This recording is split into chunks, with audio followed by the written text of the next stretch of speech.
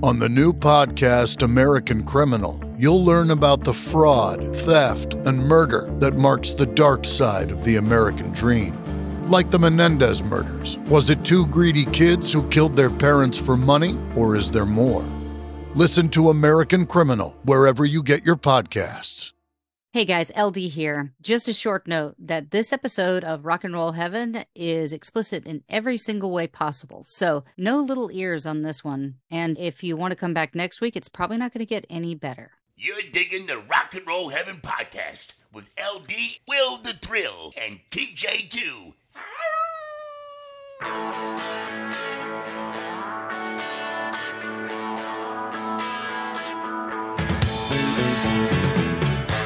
Hey guys, welcome to Rock and Roll Heaven, the podcast where we talk about the lives, careers, and deaths of famous musicians. I am your host, LD, along with me for the ride is Will the Thrill. To that I say greetings and salutations. God, this is just sad. See, cut to commercial. You just got in your own way, man. Yeah, I did. If you That just was let it go, it just would have been fine. Yeah. But here we are. Welcome back. Sounded like it opened on the first Wait, try. that's another voice. Who do we have? What? We've got from the podcast, we've got Phil, we got Lisa, and we got Aaron. Yeah. Thanks for having us. Yep. We're really looking forward to it. Excited. Yes, absolutely. Thank you guys so much for joining us on this episode, for which we are doing Waylon Jennings Part 6. And so our storyteller this week, and probably for the remainder of 2023, is Mr. TJ2, the Deuce. Luke, I am your father. I just leave that in. I'm not. I just shoved my face down in a giant QT teacup. Happy Mother's Day, everyone.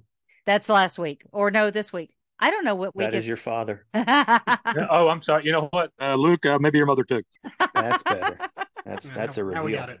All right. Well, we're going to start off with some sad news. And then apparently, as you guys heard prior to our introduction, that this episode is explicit in every single way, shape, and form. I have been promised that this is a laugh-a-minute riot of just the slap nutsiest that's not a slap nuts from my brother. Let's just get the downer stuff out of the way. We lost a legend.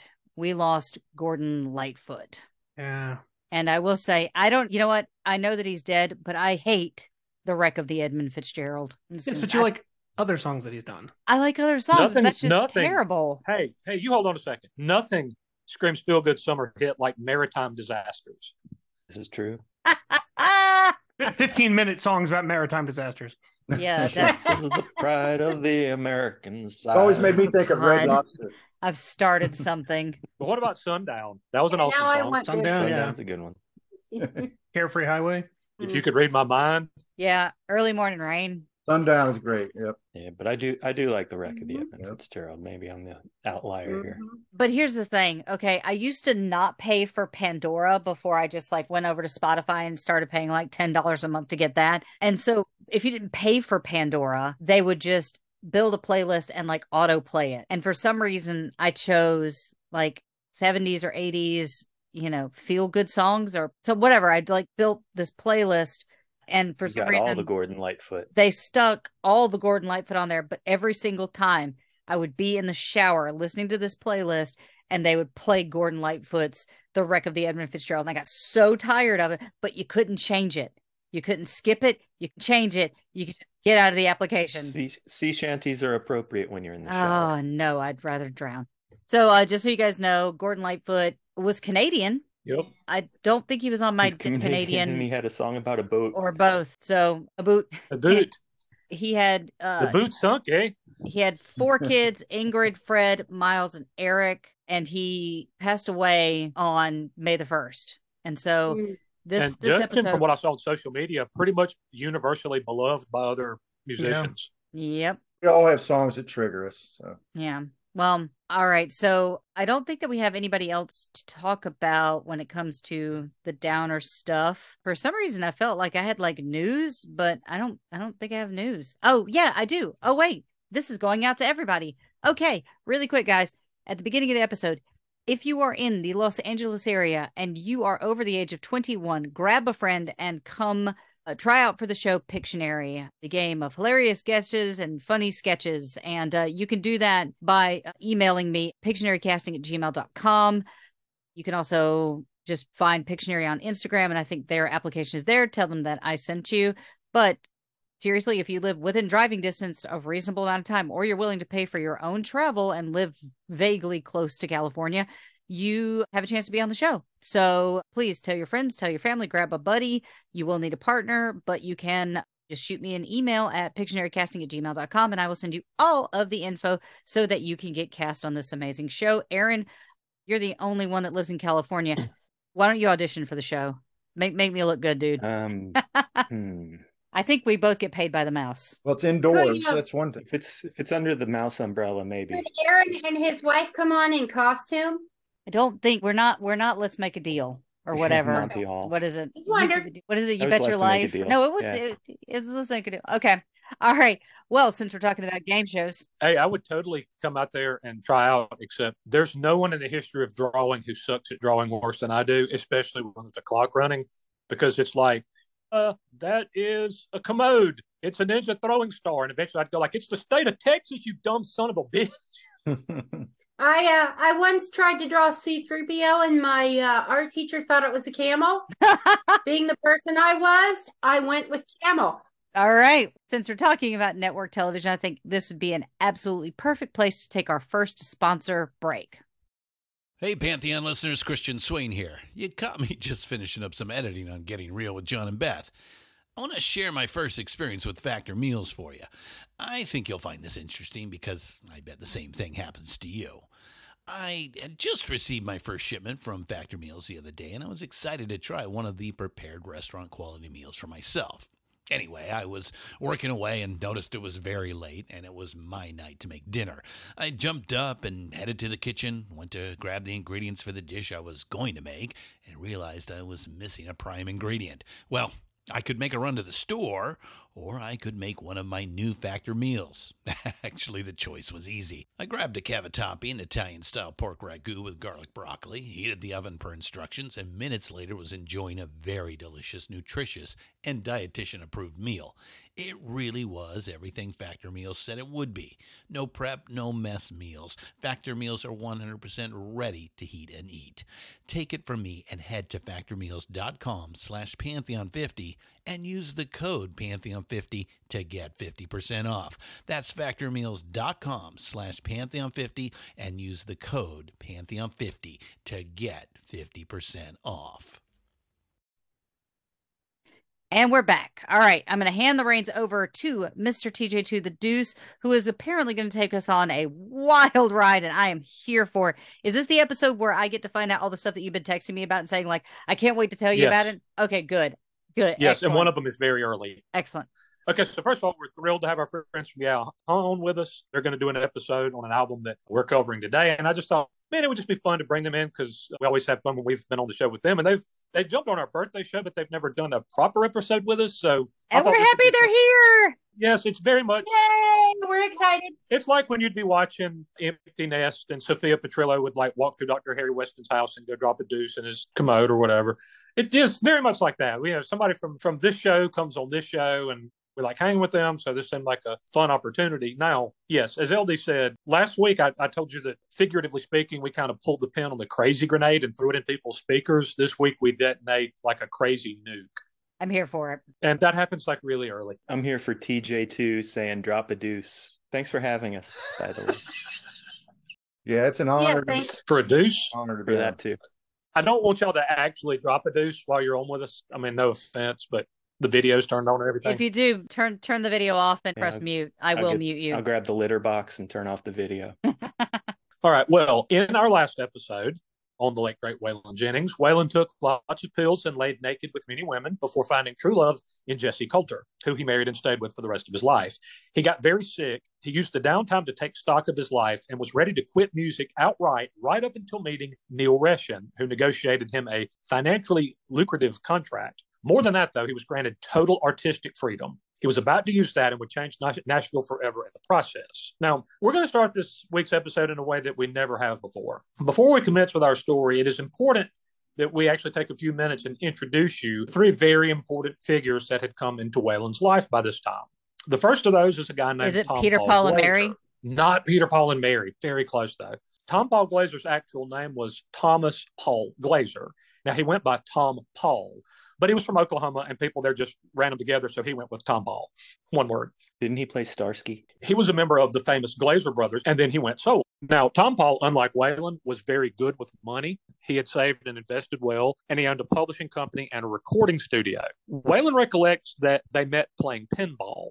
The two would quite literally hold up at pinball machines for several days at a time, spending up to $1,000 a night on them. They would get into a hole. They'd try to win some free games and some of their money back, but they never would. Waylon said Tom Paul could stay up almost as long as he could, and that they once played pinball for 3 consecutive days and nights without stopping. I think Mom could probably do that. Probably, but rather humorously, Tom Paul tried to claim pinball losses as a business expense on his taxes on one occasion. And he figured up he had spent $35,000 playing the machines in 1 year with Waylon, a quarter at the time. God. Certain point, you got to get your own machine, man. I just can't. No, wait. I got a question here. They were out of quarters. I got a question, T. Okay. Could Waylon have dug himself out of debt just based on his quarter revenue from him? Probably so. See, he's just bad with money. If Waylon had not played pinball and popped pills, then he probably could have retired at like 35. Wow. Seems like that's where most of the money was going. But they'd play until they were out of quarters. And then, again, very comically, one of them would go to the little cashier with $100 bill asking for 400 more quarters. Now, Tom Paul... Go to bed. Yeah. Tom Paul and Waylon acted very much like brothers, going from best besties to arguing and back again within the span of a night. His studio and office was referred to as Hillbilly Central, and that became a very important part of the outlaw movement. The next person I need to introduce you to is a person called Captain Midnight. Now, his real name was Roger Shutt, but almost no one knew that, and nobody at all called him that. He was originally from Michigan, but became a beloved DJ in Nashville. He got fired a lot. He was fired for talking about politics. He was fired for playing a song per Kinky Friedman by Kinky Friedman and the Texas Jew Boys. And he was fired for wiring the door of a radio station control room shut and playing nothing but Waylon Jennings until management knocked the door down. Oh, real quick, TJ, isn't that also the 80s song by Double? Yes. Captain Midnight? Oh, that's Captain Everheart. No, I'm sorry. Diversion. My apologies. Sorry, wrong one. I tried. Oh, wait, Captain Midnight. Wasn't he on Love Boat? No, it's Captain Stubing. I think he was selling mushrooms at the fish show last week. Oh, wait. Did they sing Love Will Keep Us Together? Captain and Tennille. Captain and Tennille. But he was on Daryl Dragon. Was at the controls of the Star Trek of the Enterprise. No. That's either Captain Kirk or Captain Picard. The guy in the cereal box. No. That's him. Or Captain Janeway. Okay. No, that's Captain Crunch. That anyway, that's Captain Crunch. Oh, I love Captain Crunch. Oh, sorry. I like the peanut butter, the square one. Are any of you actually acquainted with the music of Kinky Friedman and the Texas Jew Boys? Yeah. I am not. Kinky is awesome. I think there's an album called Ride 'em Jew Boy, right? Yep, Ride 'em Jew Boy. Oh my God! He's the one. Why? He's the one that wrote "Making Jews Like Jesus No More." Okay, to the country of Italy, Canada, Mexico, France, Guam, the people of a small town somewhere in eastern Idaho, 3 people from Texas, and all of the Jewish people. Yes, he's Jewish. His parents. That's his shtick. I saw him square off with Mike Wallace one time on 60 Minutes. His parents immigrated to Texas, I believe, from Russia, and were Jewish. Yes. Kinky's a trip. If you're not familiar with him, check him out. Do check out Kinky Friedman. But Captain Midnight got fired for playing one of his songs, for locking and wiring a door shut and playing nothing but Waylon. He actually gained at least regional, maybe brief national acclaim for taking an on-air call from a man who claimed to have just murdered someone, and he talked that guy into giving himself up to police. That was a real thing that happened at one time. Now, he was sort of a go-between. That's a street cred. Yeah. He was kind of a go-between guy for Waylon and Tom Paul. Once said, quote, "Tom Paul and Waylon are doing all the robbing, raping, and pillaging, and they've got me holding their horses." He was a friend, pinball player, guru, errand boy, court jester, and entourage member. But Waylon, Tom Paul, and the other outlaws considered him invaluable. Also, quote, He is what we today would call a homeless person, Kinky Friedman said in Mike Judge's Tales from the Tour Bus. He actually lived in Tom Paul's studio some of the time. He lived in Waylon's closet. He had a cot and a hot plate in there. Hey, that's all you need, right? Yeah. Yeah. I lived in a closet for a year. He would help facilitate an album that we'll be discussing today. And finally, ladies and gentlemen, I give you the great Billy Joe Shaver. Shaver was called the Wacko from Waco, but he was actually born in Corsicana, Texas. His father ran off before he was born, and his mother waited tables and tended bar at a place called the Green Gables. His grandma, Bertie Lee Watson, who made a living by making lye soap, mostly raised him. He learned to play guitar early and would sometimes play for Green Gables patrons. He dropped out of school in 8th grade and joined the Navy at 17. That didn't last long, though, since punching officers in the face is frowned upon, and he did that. So he was, and now comes one of those things that LD referred to that I've told her. I discovered this thing, and I want to tell you, but I've got to save it for the show because I want natural reaction and I want to hear your shock and dismay. So here we go. There's not really a natural place to put this piece of information, so I'm just throwing it in here. In an interview with one of his best friends, Norm MacDonald, Billy Joe confessed that as a lad, he sometimes had sex with watermelons. Wow, I really like watermelon. I don't like it that much. But how do you look with? But how do Might you be do that better with than all the eating salt on it? Wait, is it like Well, watermelon, I think- like the fruit, or the watermelon you get from Friendly's that's made out of sherbet? I think it's an important distinction. Watermelon, Okay. like the big things in a rind. I think I would assume. I mean, never having laid with produce before, I would assume that it sits in the hot Texas sun. Most of the inside is water. Probably gets pretty hot. It's probably a decent approximation of what. No. I need you to stop. I need you to stop talking about that. This needs to. You have to wonder if it was seedless or if it was... No. Well, it wasn't after Billy Joe was done with it. You are asking questions that I do not need to know the answers to. They're just what is the next thing that you. Seems like there'd be a lack of resistance and tightness in a watermelon. I don't know. Well, Billy Joe picked cotton. He rough-necked, and he worked in a sawmill. That job ended when he accidentally cut off most of 2 fingers and part of another. He took them to a doctor to have them sewn back on, as he read that sort of surgery was actually being done in Japan at the time. It was not done in Texas, so they gave him his fingers in a jar of formaldehyde to take home with him. Oh, good for him, I guess. Souvenirs. Yeah, souvenirs. Having lost parts of 3 fingers seemed like a great time to him to become a guitar player and a full-time singer. So he went to Nashville, and he did get a job writing for Bobby Bear. Now, he penned songs that were ultimately covered by Tom T. Hall, Elvis Presley, the Allman Brothers, Willie Nelson, and Waylon Jennings, as we'll discuss in just a bit. You know the specifics on the fingers? I'm sorry to interrupt. Were they on the same hand?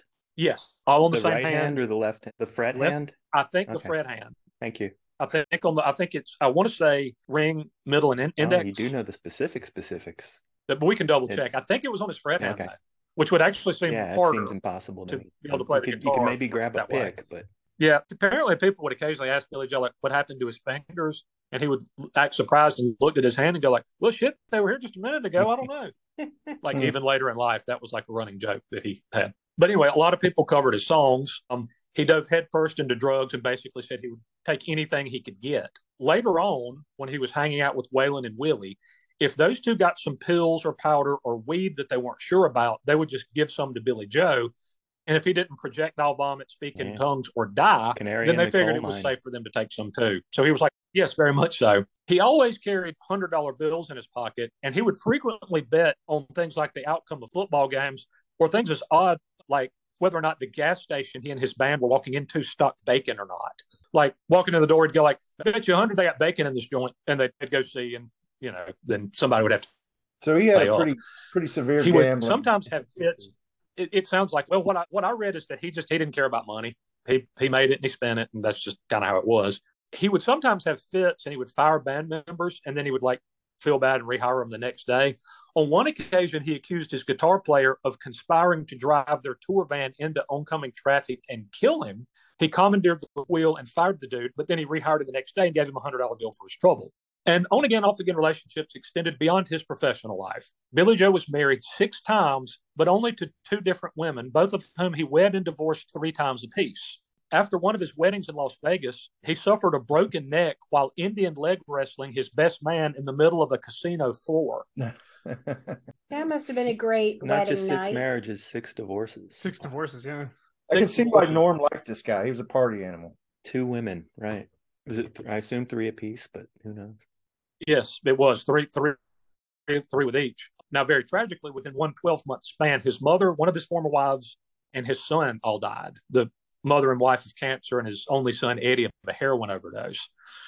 In 2001, Billy Joe had a heart attack on stage playing at Green Hall in Texas, which is a very famous venue. It's one of the oldest ones in the state of Texas. Now, Billy Joe was a deeply religious man who often told audiences if they didn't love Jesus, they could go to hell.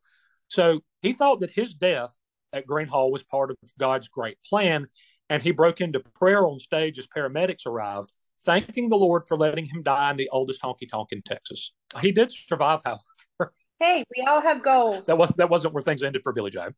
In 2007, driving to get a divorce with his soon-to-be ex-wife, Wanda Kennedy, the two stopped into a place called Papa Joe's Saloon near Waco.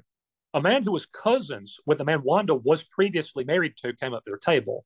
Billy Joe said he was, quote, built like a brick shithouse and was either sweet-talking Wanda or maybe getting a little too aggressive with her. Billy Joe said he tried to interject himself, but the guy told him to, quote, shut the fuck up and threatened him several times. Now, Billy Joe said he and the man went outside to settle things.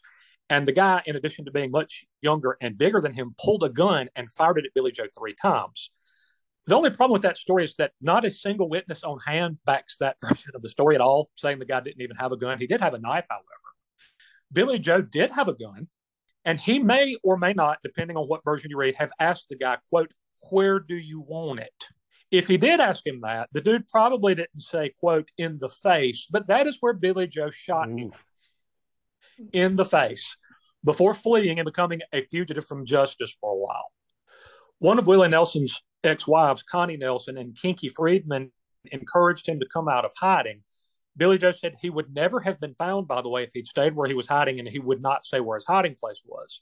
When he stood trial, Willie Nelson and Robert Duvall attended the proceedings in support of him. And he had as his defense attorney Dick DeGuerin, a legendary figure in Texas jurisprudence. When Billy Joe was on the stand at one point, though, as he did opt to, testify on his own behalf, the prosecutor said to him, quote, isn't it a fact you could have just walked away? And Billy Joe responded, quote, hell no, I'm from Texas. I ain't no chicken shit. DeGuerin at that point put his face in his hands and said, Billy Joe's going to jail. But miraculously, he did not. He was found not guilty. Because Robert Duvall was there, Tom Hagen. That's crazy. That's a crazy story. Willie and Robert Duvall were there for like all 4 days of the proceedings. Consigliere to the Godfather. He had all the legal expertise. That is the most Texas thing I think I've ever heard. I don't know if y'all are acquainted with many folks from Texas, but the thing I find about people from Texas is that they really like being from Texas. Let you know. Oh yeah, my boss is from Texas. More so than probably any other state in the union. South Carolina might be second. My home state would be really close, but I don't think anybody tops Texas in that category. There's a definite code of conduct if you're a Texan. That's for sure. Well, there's not a song called "God Bless Idaho." So the deal with right. All my exes live in Idaho. No, or Omaha for that matter. Right. That's right. You're not from Idaho. No, that wouldn't work. Are there any songs about Vermont? Because I am convinced that Vermont doesn't actually. Okay. Maine, Rhode Island. Maine doesn't exist. Stephen King wrote it into existence. We know this. Okay. Yep. But have you ever met anybody from Vermont? The band I'm starting Fish a conspiracy. Well, my cousin actually works there, so much as I'd like to play along. So she says. Ben and Jerry are from We interviewed Maine, but he wouldn't let us see his face. But it could be totally made up. It's this fanciful job where she teaches children to play the fiddle. Mm-hmm. I mean, and who plays the fiddle in Vermont? Nobody. Exactly. Nobody. Fish haven't been back to Vermont since like 1972. They've been on the road. Now that we've given you some backstory of these 3 important figures, though, we can kind of move forward.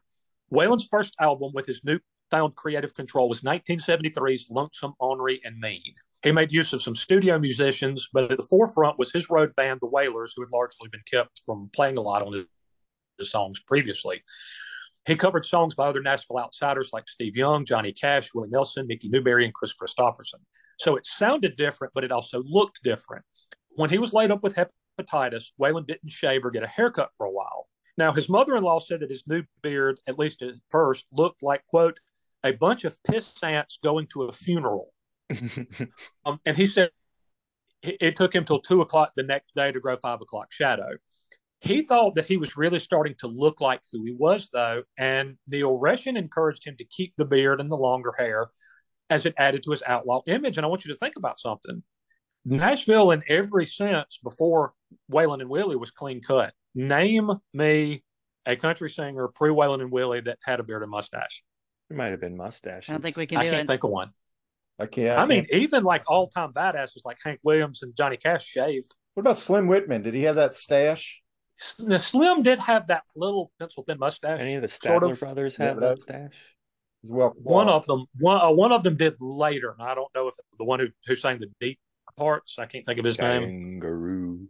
And then a little bit later, like William Lee Golden had the longest beard in the history of creation, I think, for the Oak Ridge Boys. But before that, if there were any, they were very few and far between. And here is a fun fact. Fun fact. Fun fact. The cover picture for the Lonesome, Ornery, and Mean album was taken by the famed rock photographer Mick Rock, who I think passed away about a year ago. I think you're right. By the way, Mick Rock is not to be confused with Mick Rogers, who was a guitar player for Manfred Mann's Earth Band. Ding, ding, ding, ding, ding, ding, ding. That should sound spectacular with so many people in the room. All right. Take it away, Tom. Ladies and gentlemen, I am Tom McGuinness, and that was your federally mandated Manfred Mann reference of the podcast. I hope you are satisfied. Oh, Tom, we are satisfied. We can play that We tens are. of thousands of times. I will never get sick of it. Yep. It is Yep. wonderful. It's like an earworm. Yep. Mm-hmm. All right. A retrospective review of Lonesome, Ornery, and Mean by AllMusic gave the record 5 stars and called it, quote, the quintessential Waylon Jennings outlaw record. Reviewer, and I'm going to butcher your name and I apologize in advance, Khalifa Sine, I'll go with. You know what? Didn't you just say it wrong with authority? Isn't that how I'm supposed to do it?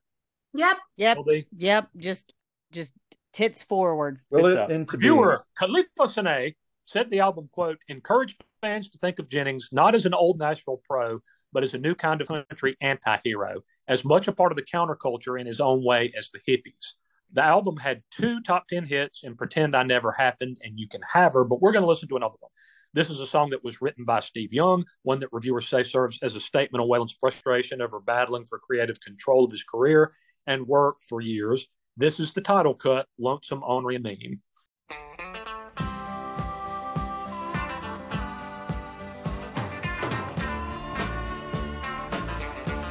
On a Greyhound bus, Lord, I'm traveling this morning. I'm going to Shreveport and down to New Orleans. Been traveling these highways, been doing things my way. It's been making me lonesome, ornery and mean. Now her hair was jet black and her name was Codeine. Thought she was the cream of the Basin Street queens. She got tired of that smoky wine dream, began to feel lonesome, ornery and mean.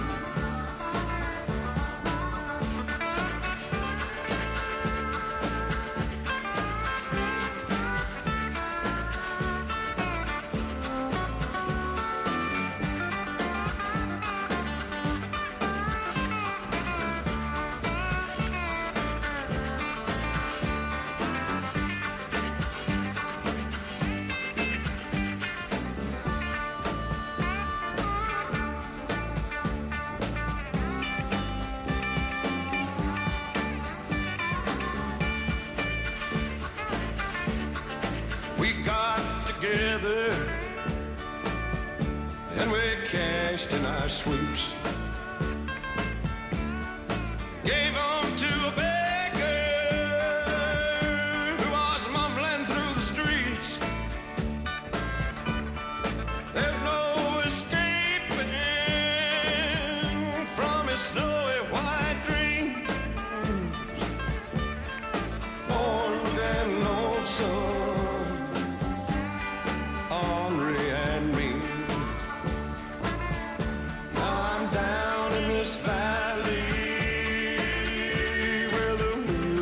so low. At dawn I pray to the Lord of my soul. I say, dear Lord, do right by me. You know I'm tired of being lonesome.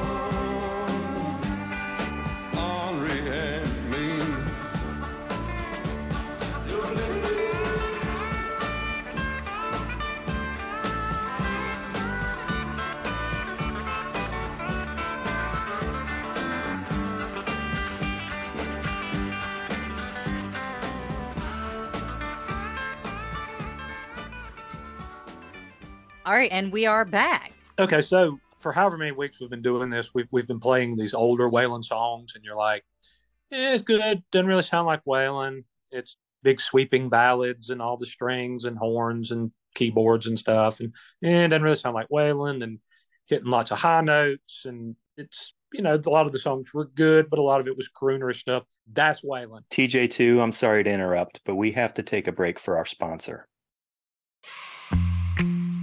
Hey, Pantheon listeners, Christian Swain again with something every podcast listener and music junkie needs to hear.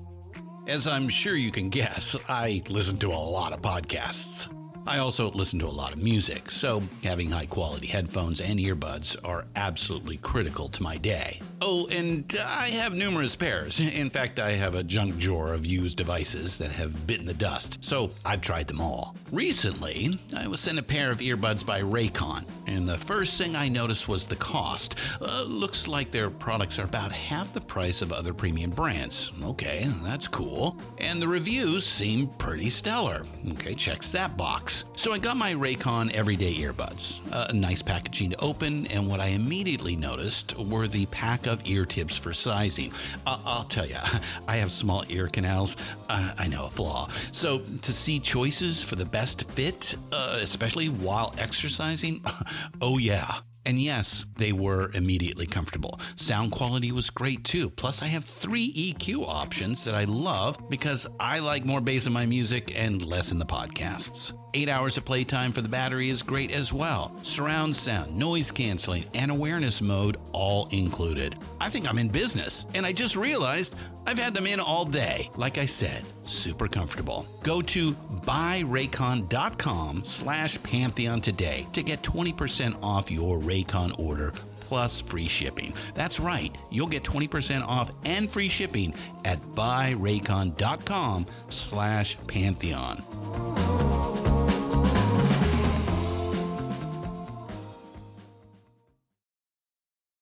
American Criminal is a new true crime podcast from the studio behind American Scandal and American History Tellers. Every week, you'll fall deeper into the riveting stories of the country's most clever, craven, and cruel criminals. Fraud, theft, murder, and worse. Whatever the case, whoever the criminal, you don't know the whole story until now. The debut season tackles one of the most sensational cases of the 20th century, the Menendez murders. In 1989, young Lyle and Eric Menendez brutally shot their own parents. Prosecutors and the press said it was a multi-million-dollar inheritance that led 2 greedy rich kids to murder. But the picture-perfect facade this Hollywood family built hid troubling abuse. Could these teenagers have been driven to kill? Or was it even in self-defense? Listen now. Go to AmericanCriminal.com or search for and follow American Criminal wherever you get your podcasts. And we're back. We're back to discuss country music, pills, and produce in the series about the life and times of Waylon Jennings. I was going to say, it sounds a lot like the Waylon we know, and also LD, let me know what you think. I get a Ray Stevens kind of vibe from that. A little bit. It almost sounded kind of like the Straight. A little bit, yeah, but it's definitely got his tone to it. That's definitely like a honky tonk song. I mean, that song is really up tempo. You can imagine the boot scooting that might be going on with that one plays. And when you're looking it up, don't make the mistake that I made, because I'm like looking up the French name. I'm like, Lonesome Henri? No, don't do that. Look up Henri. Lonesome Henri. Not quite what you're looking for. I will take you to the Eiffel Tower. And there go our 2 French again. And again, I apologize to any of our listeners in France. See, this is why we have to apologize to entire countries, guys. I'm sorry to the entire country of France. Right. Well, Waylon was not from Paris, Texas. It was Littlefield. So. Right, Littlefield. But anyway, that to me, that sounded like Waylon. We're there now, to me. Agreed. Mm-hmm. Yes. All kidding aside, yeah, that actually sounds more like that classic country sound. I mean, when you do MacArthur, when you have that MacArthur Park bullshit that we had last week. Oh, God, that song. Nobody can save that. Nobody can save that cake song. out in the rain. That's the dumbest. Yeah, it's a turd. It sucks. The only person that ever saved that song was Brack. Was Brack from Space Ghost Coast to Coast. Well, that was it. Okay, I didn't hear Brack's rendition, but I'll listen to anything out of Brack. Okay. Outside of that, there's not much to write home about. Yeah, no. MacArthur's Park's like the fruitcake of music. Nobody I love his song about pickled beets. But it keeps coming back, Phil. It keeps coming back. Waylon said by this time, much as he loved his booker, Lucky Moeller, he tired of playing the same clubs and the same state fairs over and over. Country artists were viewed as lower tier for some reason, so they didn't often play the better venues. And the scheduling made no sense at all with shows hundreds of miles apart on back-to-back nights. He said that he drove through Syracuse, New York 5 times in 1 month and never played a show there. Wow. It's things like that that were just very illogical. Wow. He figures that he didn't get paid about 20 Some percentage of that college town would want to hear country music. You would think so. There had to be some honky tonk, some bar, something he could have played there on his way through to make a little extra money or something. Gas money, if nothing else. If nothing else. But now he also figures that he didn't get paid about 20% of the time. But Lucky would book him at those venues again anyway, because he was getting his money up front, whether the band got paid or not. Waylon, by the way, would often no-show on those. And he came up with a different means of dealing with deadbeat promoters, which we'll discuss later. Now, even when he did get paid, he said the most that he could ever get was about $2,000, aside from the odd Vegas show or concert on the Navajo reservation where he was a big star. He thought country artists deserved to play the same venues and make the same money as their rock and pop contemporaries. To that end, his manager, Neil Reshin, booked Waylon at some non-traditional places, including Max's Kansas City in New York, which leads us to an all-time Waylon Jennings story. Now, Max's Kansas City was a rock club, and it was a haunt for the Velvet Underground and for Andy Warhol, who may actually have been in the crowd for the concert I'm about to talk about. There are varying accounts of whether he was or not. But a rock crowd was definitely on hand. So Waylon decided to clear something up right from the jump. Quote, "We're from Nashville, Tennessee. We're going to play you some country music tonight. If you like it, tell a friend. If you don't like it, keep your damn mouth shut, because we will come down there and kick your ass," he said.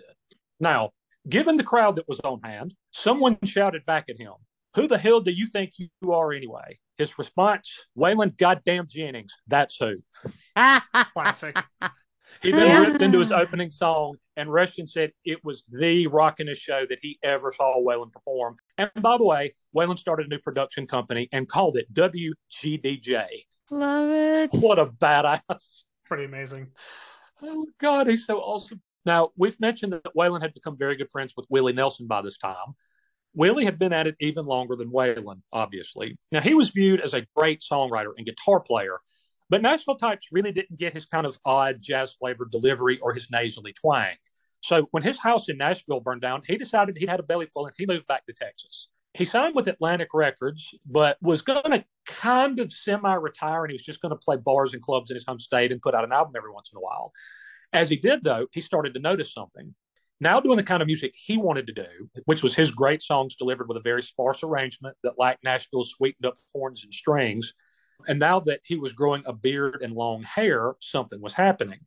He was drawing younger crowds, and the crowds continued to get bigger and bigger the more he played. He thought that the people he was playing in front of at that point represented the future of country music. One of the prime players in that scene was an Austin club called the Armadillo World Headquarters. Now, according to artist Gary P. Nunn, it was the place that, quote, brought the shit kickers and the hippies together. And I can offer you a quick fun fact. Fun fact. Gary P. Nunn's version of London Homesick Blues was used as the theme song to the TV show Austin City Limits for 27 seasons. Wow. And I was kind of pissed when they changed it. Tradition means to be honest something. with you. Although they use some, I think they use Gary Clark Jr. now, who's awesome. so I don't mind as much. But when they first changed it, I was like, where did your song go? I fear change, therefore I will keep my branches. I haven't seen one of those. I think I saw Brandy Carlisle's the last one of those I watched like 2 or 3 years ago.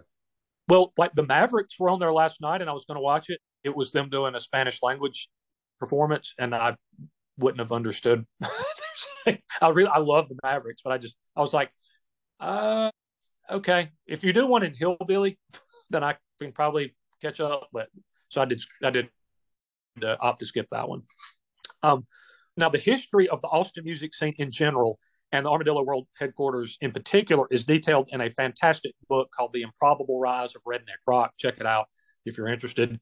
But artists like Willis Allen Ramsey, Doug Sam, Jerry Jeff Walker, Michael Martin Murphey, Kinky Friedman, and many others were regulars. It eventually drew the likes of The Clash, who played a show with Joe Ely, Bruce Springsteen, ZZ Top, and Frank Zappa. And one early show featured a kind of informal jam session with Jerry Garcia, Phil Lesh, Doug Sam, and the great Leon Russell. Wow. Wow. Nice. The Zappa Beefheart album was recorded there too. Bongo Fury. And that's the one he ends by saying, "Good night, Austin, Texas, wherever you are." Quite a mustache on that guy, Frank Zappa. Yep. My sister does want to cover Leon Russell. That just reminded me of that. Why do I never happen into a club where, two members of the Dead, Doug Sam and Leon Russell are jamming? Yeah. Jamming. Never seen it. I always go into that some club like would be in Northern some hole in the wall California. where somebody's playing the harmonica with their butthole. You ever been in one of those bars where they have, like in Blues Brothers, where they have the chain link fence in front of it because all the beer bottles are flying towards the stage Chicken wire. and stuff? Yes. Chicken wire cage, yeah. Probably some of these places. Yeah. Some of these places that Waylon played was probably like that, I would imagine. I was actually coaxed up on stage by some musician friends one time at a place that wasn't quite that bad, but they're like, you want to get up and sing Can't Always Get What You Want? I said, sure. They said, what key? And I just said, like, I don't know. All. Wow. So did you follow through with that? Or were any beers flying that night? Or nobody? No, most of the people I was either kin to or they'd already passed out. So it was a friendly crowd for the most part. Low stakes.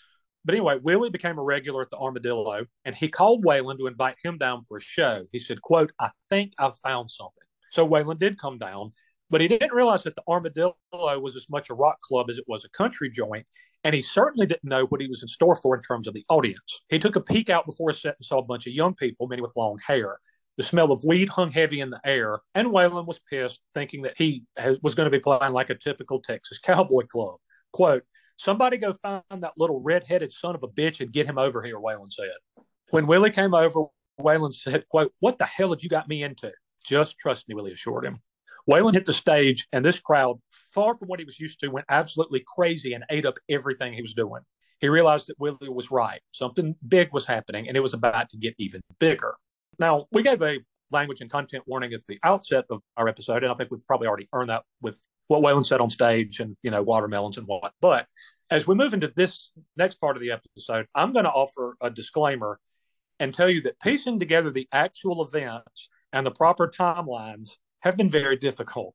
I think a quote that I once heard about Studio 54 applies here, which is that if you actually remember it, you weren't actually there. There was so much booze and so much coke and so much weed and so many pills. God knows. The stories vary crazily. There are about 5 different versions of how Waylon came to know Billy Joe Shaver. And some of the events I'm about to present as happening at one big music festival might actually have been an amalgamation of 2 years worth of shows. But having said all that, on July 4th, 1973, a big music festival was planned for Dripping Springs, Texas. Hey, we've been there. Dripping. We've been That's there. Right. You did. You went to Dripping Springs. It is. We actually went to. Okay, so here's the thing. We went to Dripping Springs, Texas, to go to this amazing brewery. Actually, for those who can see me right now, I have a growler from. I don't even drink beer, and I bought a growler from the family business because it's owned by one of the stars of the TV show Supernatural. And so because my fandom is so crazy, we had to drive 583 miles out of our way to go to this brewery that I didn't even drink beer at. But on my way home, like on our way back into the car. We got to the car, driving up, to our next destination. Hit a possum and I killed it. Oh no. And Will had to take over driving because I was literally like crying, You know distraught, completely upset. I was destroyed. Possums are hard to kill. No, and could have been playing possum. Drove back an I hour like to later. think it might that, have but like called off. Not at the speed we were going. you felt it, and I felt really bad. This was a possum or an armadillo? Possum. Which did you say? Possum. A possum. A It was- It's a Beverly Hillbillies joke there, but I think we're going to pass. I cannot tell you guys how devastated I was because like I feel bad killing spiders when they're in our house. For me to like be in their environment and take its life, I felt so bad. Like I'm not even joking. Like it's upsetting me right now because I can't believe I killed something. The only thing I don't mind killing is mosquitoes in South Carolina because F them. Well, you've also had several deer. At that point, right? Just like at that point, it's basically fight or flight. I mean, your life is on the line when you're dealing with South Carolina skeeters. At Little League yesterday, I had to go into the men's room and kill a couple spiders for my grandson. He wouldn't pee otherwise. Well, here's the thing. Travis has been on the receiving end of some deer that had death wishes. Like I don't like, was it 4 cars have been destroyed by deer or something stupid like that? Destroyed 2, damaged about 6. Oh wow! God, it's fucking crazy ass kamikaze. It's that God. aftershave of yours, see man. him. Venison poon. Yeah, right. I think that maybe deer in South Carolina must do meth. It's crazy. 4 cars. They're crazy. They'll run into they'll barrel into the side of your car. Were they all 4 totaled? I totaled 2 cars in my life. I've totaled 2. I've damaged 3 or 4 others. Let me ask you this, TJ. What are the roadkill laws in where you are? Did you eat any of these laws? Kentucky has legal. It's legal. Okay, It's quick totally story. legal. When I was to in college, take home roadkill. when I was in college, I worked at a radio station, and I was running a West Coast Braves game that didn't end until about 1:30 a.m. I was driving back. I lived way out in the country, and a deer jumped out in front of me. And I mean, there were woods that literally started right where the pavement ended on the side of the road. So he jumped out in front of me. I didn't even have time to slow down. So I hit him doing like 60, killed him. And I get out and the deer's dead. So that's, bummer. And I'm sitting there surveying the damage in my car. And a truck pulls up alongside. The guy rolls the window down and said, "Buddy, you okay?" I said, Yeah, I hit this deer. But yeah, I'm okay. He said, Is your car drivable? I said, Yeah, I think so. I said, I think it's just cosmetic damage. It's a fender, grill, one of the headlights, but it's drivable. He said, "Oh, okay. So you want the deer?" I said, "You gonna eat no. that?" He said, No. Cool. You mind if I throw it in the back of the truck? I said, "Yeah, sure. Go ahead. Fresh meat, just get fresh kill. Take him. I don't care." Okay. I have eaten roadkill. I have family in Squirrel? Appalachia to this day. Rabbit and deer. Wow. I mean, that's fine. I haven't actually had possum, but it was Possum's on a the little- menu. possum's a little I di- declined. Granny Clampett could make a mean stew out of it. I understand. No. Okay, now wait. Possums are scavengers, I think. So it's like really gamey. Yeah. Can I ask Will a weird question? Because I never remember this. What's the weirdest thing I've ever eaten? Aside from the gas station chicken? Okay, that was my brother's fault. That's the first thing that comes to mind. You steer away from weird things. I had a deer burrito one time. It was really good. Deer meat is good. I like it. Because you've had ostrich and alligator, haven't you? I've had alligator. I've had gator. I've had ostrich. I've had bison. Baby seal is delicious if you know how to cook it. I didn't really eat a baby seal. Elk is pretty good. Crawfish pie. Mm-hmm. Cooter. I'm going to go with chocolate covered grasshoppers. The hell is cooter? Oh, what's cooter? Cooter is like a giant snapping turtle. Okay. I've had turtle. Yeah, I have. People around here will make cooter stew. Anybody else eat any other off-brand farm? I think the strangest thing I've probably eaten is like key lime pie or something. I'm not. I'm not. What's strange about key And the lime reason pie? why. How about you ever eaten like bulk sausage in a can? Is that what were those things that Grandma used to have that I would eat the whole can sausages? of? Stand-up wing. Yes. No, Viennas. Vienna sausages. Yeah. Stand-up ones you weenies. stick a toothpick Yeah. in. No one does that. No one actually does Kitty that. You know, No Foreman one if does you that. brush a little 70 olive show. oil on them and hit them with some smoked paprika, they're actually quite delightful. Vienna sausages are so versatile. They are. No, they're not. Stop it. I'm vegan. I remember, I used to be a disgusting child. I remember drinking the water from the can. She would drink the weenie juice. She would. I still drink pickle juice. Like everybody did. I have a jar of just like I've already eaten all the pickles, and the juice is just sitting in the refrigerator in case I want it. Ugh. Like I'll eat weird things like that. There are athletes who will drink that to help prevent pickle cramp. juice is supposed to be good for Charlie horses. Yeah. See, We honey. have a discussion about cramp. Getta. Ooh, Getta. Yummy. Okay, hang on one second. Who are we talking about again? Where are we? Waylon Jennings. And his consumption of Getta. So there's this big music festival planned for Dripping Springs, Texas. It was seen as like the redneck Woodstock, and it would feature Waylon, Willie, Ernest Tubb, Hank Cochran, Charlie Rich, Chris Christopherson, Rita Coolidge, Loretta Lynn, Doug Sam, Jerry Jeff Walker, and others. Waylon and Willie arrived at the venue riding tandem on a motorcycle, blowing past 5 miles of vehicles that were waiting to get in. Somewhere between 70,000 and 100,000 people showed up. The gates came down. Lots of people didn't pay to get in. Nobody got paid because the money was stolen, and nobody much cared, as it turned out. And this crowd was a strange mix of cowboys, bikers, hippies, rednecks, roughnecks, older country fans. These were groups that did not necessarily mix in society, but they did mix in Dripping Springs at the Dripping Springs reunion, which would later kind of be rebranded as Willie's 4th of July picnic. The crowd was a strange mix of cowboys, bikers, hippies, roughnecks, older country fans. Groups that didn't necessarily mix in society did mix at the Dripping Springs reunion. Looking at the crowd and the craziness, Willie smiled, looked at Waylon and said, "We hot, ain't we?" Waylon said it was an unbelievable scene. When he was on stage playing Bob Wills is Still the King, bras started flying onto the stage. People were getting ripped on hot beer, and reefer smoke drifted skyward.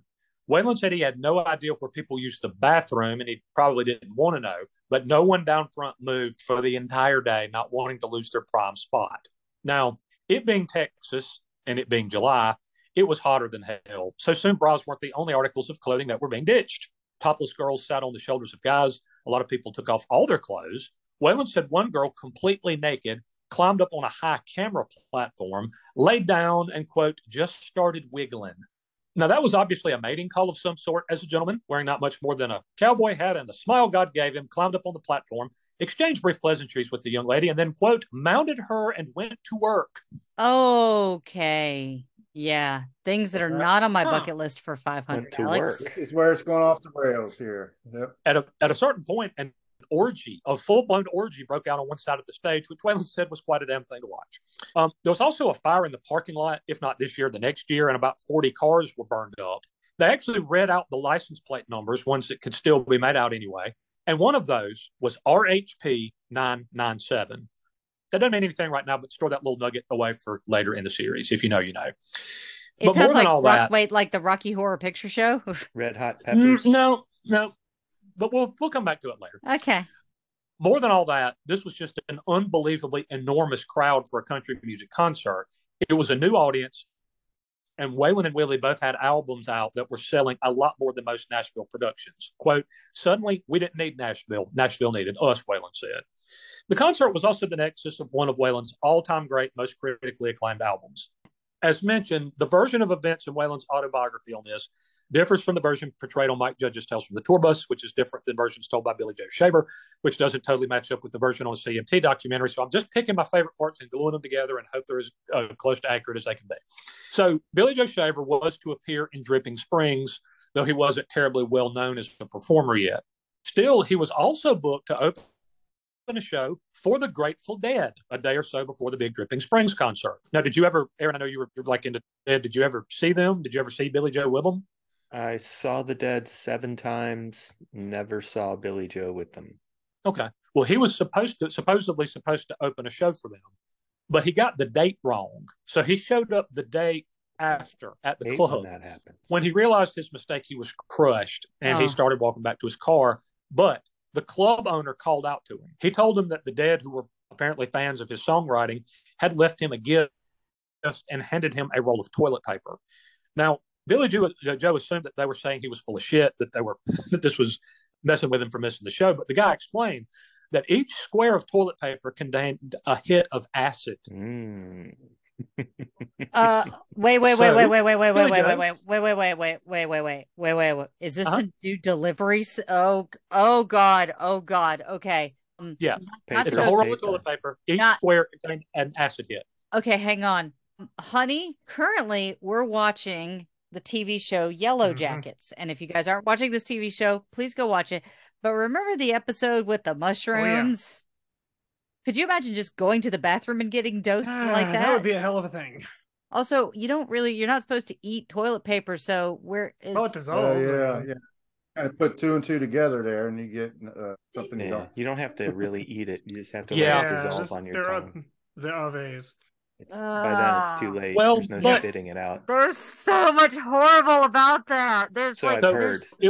It went from Billy Joe thought that literally they were saying like, "Oh, you're not worth the shit" or something because he didn't show up, and then the guy explained like, "No. Yeah, they really like you. I'm sure they understand. They're fans of your songwriting. They left you this. Each square of tissue paper in this roll of toilet paper has a hit of acid in it." So Billy Joe, being Billy Joe, started ripping them off and shoving them in his mouth and chewing them. After he did this, and again, I don't know how many, but what year was this? Approximately. This is 1973. Okay, so it's definitely it's still good stuff. Bear's acid, yeah. Bear Stanley. That is what it was. Ooh, yeah. Okay, I don't even know what you guys are talking about, but apparently, if it's got a name, it must be strong. I'll let Aaron expound on it if you'd like. You want me to go into the bear? He was Yeah, please do. Among other things, this guy created what was known as the Wall of Sound for the Grateful Dead. He was like their sound engineer for a certain time. And he was also chemist and other things. And he had the most renowned LSD anywhere ever, pretty much. And that's what's on this toilet paper. Yeah, that's what Billy Joe was shoving in his mouth by the fistful. So, but is it okay? So you just like I'm just picturing a dude with like a wad of toilet paper, just shoving it in his mouth, and then like dancing bears too. Oh, that I know. That was on literally every person's car that went to my high school. Yeah. So Billy Joe just starts ripping these off and shoving them in his mouth. He went out in the desert. He laid down and he looked up to see the stars and moon, which he said were dancing, just dancing and moving and having a conversation with him. And he said it was awesome. Unfortunately, at some point, a brown recluse spider crawled up on his arm and bit him. No! Oh God! So it's just getting worse. Billy Joe passed out. When he came to, he found the brown recluse spider still on his arm, dead. He had so much acid coursing through his veins, he killed a brown recluse. Holy crap! Holy crap! God. That's amazing. So now Billy Joe Shaver had both lots of acid and spider venom in his system, and he became delirious. Or Spider-Man. Yeah, he became a superhero. He had a high fever, and his wife tried to put him in a cold shower to break this high fever, but it didn't work. Instead, Billy Joe emerged from the shower and announced that he was Jesus Christ, and he began wandering around backstage at Dripping Springs and in the parking lot, healing people, whether they were infirmed or not. It was nice of him. He then announced that at a certain point he was going to die. He gave his wife his wallet and keys, and he wandered back out into the desert for a while. And he actually thought that he died and was in heaven at one point, but he heard Sammy Smith singing "Help Me Make It Through the Night," so he knew that he was still physically on this earth. When he got back, he looked like a basted turkey. He wrote a horrible song about dying in the desert and eventually sought refuge in what he called, quote, a little peanut trailer, which was apparently one that some of the artists that were playing at the concert were, hanging out in. Some musicians were in that one that he walked in playing some songs. Billy Joe grabbed a guitar and played one of his compositions. He swears that as he sang, Waylon Jennings burst out of the bathroom of the trailer, told him he loved the song, and asked him to show him how to play it. Quote, "You got any more of these cowboy songs?" Waylon said. "I got a whole sack of them," Billy Joe replied. Waylon said that he wanted to do a whole album of them. Now, we've gone a very long while without playing much music, so we're going to play a song now. This is Waylon's version of the song that he heard Billy Joe playing that day in Dripping Springs. This is Waylon with Willie the Wandering Gypsy and Me.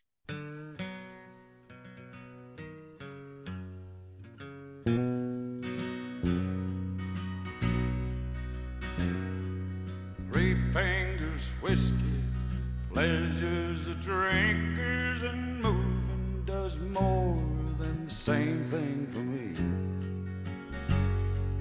Willie tells me the say moving is the closest thing to being free. Well, he's rosined his riggings and laid back his wages. He's dead set on riding in the big rodeo. My woman's tied with an overdue baby. Willie keeps yelling, hey, gypsy, let's go. Willie, you're wild as a Texas blue north, ready roll from the same makings as me. Well, I reckon we're gonna ramble till hell freezes over. Willie, the wandering gypsy and me.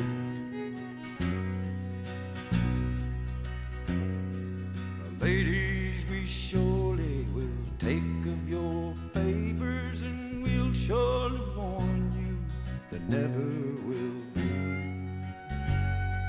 a single soul living that could put brand or handle on Willie, the wandering gypsy and me. The dance on the mountains, the shout in the canyons, the swarm in a loose herd like a wild buffalo, jamming our heads full of figures and angles and telling us stuff that we already know. Willie, you're wild as blue Texas north, ready roll from the same makings as me. Lord, I reckon we're gonna ramble till hell freezes over. Willie, the wandering gypsy and me. Yeah, Willie, you're wild as a Texas blue north, ready roll from the same makings as me. And I reckon we'll ramble. And we're back. That one just ended. It was like normally, sorry, that didn't just end. That like faded off. Yeah, it's Normally a it's like, fade. and then the woman left me, boom, boom, and then that's it. They And do it that a wasn't couple like, times on that album. I think that's one of the production flaws with that album, is that there's a few songs that fade out like that prematurely, kind of. Maybe it's not a flow. it's Maybe. no confused. Well, I mean, now for the most part, Waylon and Tom Paul were producing, and it would have been Waylon's first crack at it. So, you know what? That maybe that was a thing. Maybe. Yeah, there's another production thing I noticed in a different song that I'll probably mention later. What was that? There's a song Oh, lyric okay. flub, Low Down Freedom. Instead of staying from the top, he says from the stop, and they like half cut off the S, but don't quite. It's like a really weird. I'm like, why didn't they fix that? Interesting. Love the song, by the way. That's one of the better. Yeah, I love the song. I actually really like the sparsity of the arrangement, which kind of puts the focus A on Waylon's voice, which is great, and then B on Billy Joe's lyrics, which are terrific. Yeah. Yeah, I hate it when a song, when a singer's singing and you can't hear what they're saying. You can't hear them because the music is so loud. Well, I mean, he's like, Music should enhance, not overtake. Billy Joe's kind of I think he called himself a hillbilly poet. I think that's what an unguarded moment or something. But he really, the turn of phrase and everything, it is poetry. I mean, his lyrics really are amazing. Yeah. I mean, if we're talking about, Billy Joe, Tom T. Hall and Chris Christopherson and Harlan Howard and a bunch of the best songwriters ever said, and Willie all said that he was a poet, and he's been name dropped in a Bob Dylan song. So I noticed there's no drums in that track at all, are there? the percussion is very light, if it's there at all. Yeah. But anyway, so that's Willie the Wandering Gypsy and me. So Billy Joe went to Nashville because, he said that Waylon told him in that little peanut trailer, well, I'll do a whole album of your songs. But he said that Waylon tried really hard to avoid him and did for a while. Waylon says he was just busy at the time. Eventually, though, Billy Joe showed up at Hillbilly Central when Waylon was inside recording. He said Captain Midnight let him in. Billy Joe announced that he was there to see Waylon. So Captain Midnight went in the studio and told Waylon who was outside to see him. Waylon was in the middle of recording and didn't particularly want to be bothered. So he gave Captain Midnight a $100 bill and told him to go give it to Billy Joe and politely tell him to F off. Now, Billy Joe said that he really could have used $100 at that point because he was basically broke. But he took that $100 bill, he handed it back to Captain Midnight and said, quote, "Tell him to stick this square up his ass and twist it real good." So Captain Midnight went back in the studio and relayed said message to Waylon. Waylon, either impressed with the dude's balls or with just wanting to get this over with, came outside. Billy Joe reminded Waylon that he'd said he was going to recut a bunch of his songs for a record. If he didn't at least listen to some of his songs, Billy Joe threatened Waylon, saying, quote, "I will kick your ass right here in front of God and everybody." Now, you can imagine how well that went over with Waylon, who got super pissed, and there was a standoff. And holy hell, what a fight that would have been. But at some point, cooler heads prevailed. Waylon pulled Billy Joe into a room, and he warned him that walking into that building and saying stuff like that could probably get him killed. And Billy Joe does recollect there were some bikers and really rough-looking folks on hand at Hillbilly Central. Quote, "I'll tell you what," Waylon said, "I'm going to listen to you sing one song. If I like it, I'll let you do another one. If I don't, I'm going to throw your ass out of here, and me and you ain't never going to see each other again." Billy Joe said that was fair enough. So he started singing, and Waylon let him finish. Then he let him play another song. Then he let him play another song. After a few minutes, Waylon knew what he had to do. It would be an album of songs, all written by Billy Joe, all around a common theme, all produced exactly the way that he wanted, with sparse arrangement and a rough-hewn sound that put the songs at the forefront. Waylon believed that Billy Joe's songs had to be heard together for you to fully get Billy Joe. So what song won Waylon over? Well, I've actually seen two different versions. One indicates that it was the song Old Five and Dimers, which is great. And the other indicates it was a song that we're going to hear right now. This is Waylon covering Billy Joe's Ain't No God in Mexico.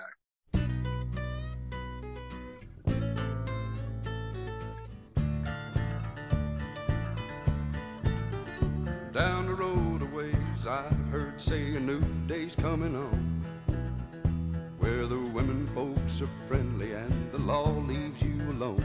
I'll believe it when I see it, and I haven't seen it yet. Don't mind me, just keep on talking, I'm just looking for my hat. Ain't no God in Mexico, ain't no way to understand how that border crossing feeling makes a fool out of a man. If I'd never felt the sunshine, hell, I would not cuss the rain. If my feet could fit a railroad track, I guess I'd have been a train.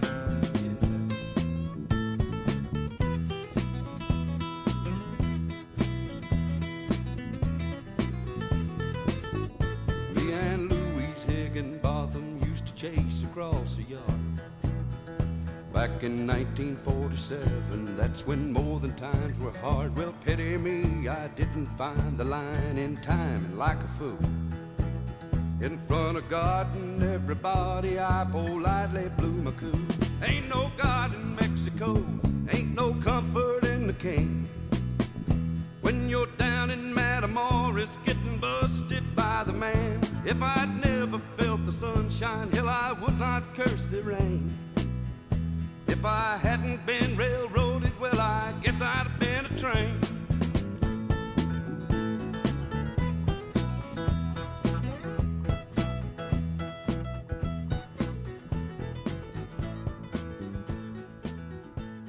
Well, it just occurred to me that Travis's story talked about he was going to kick Waylon's ass in front of God and everybody, and as a line from that song.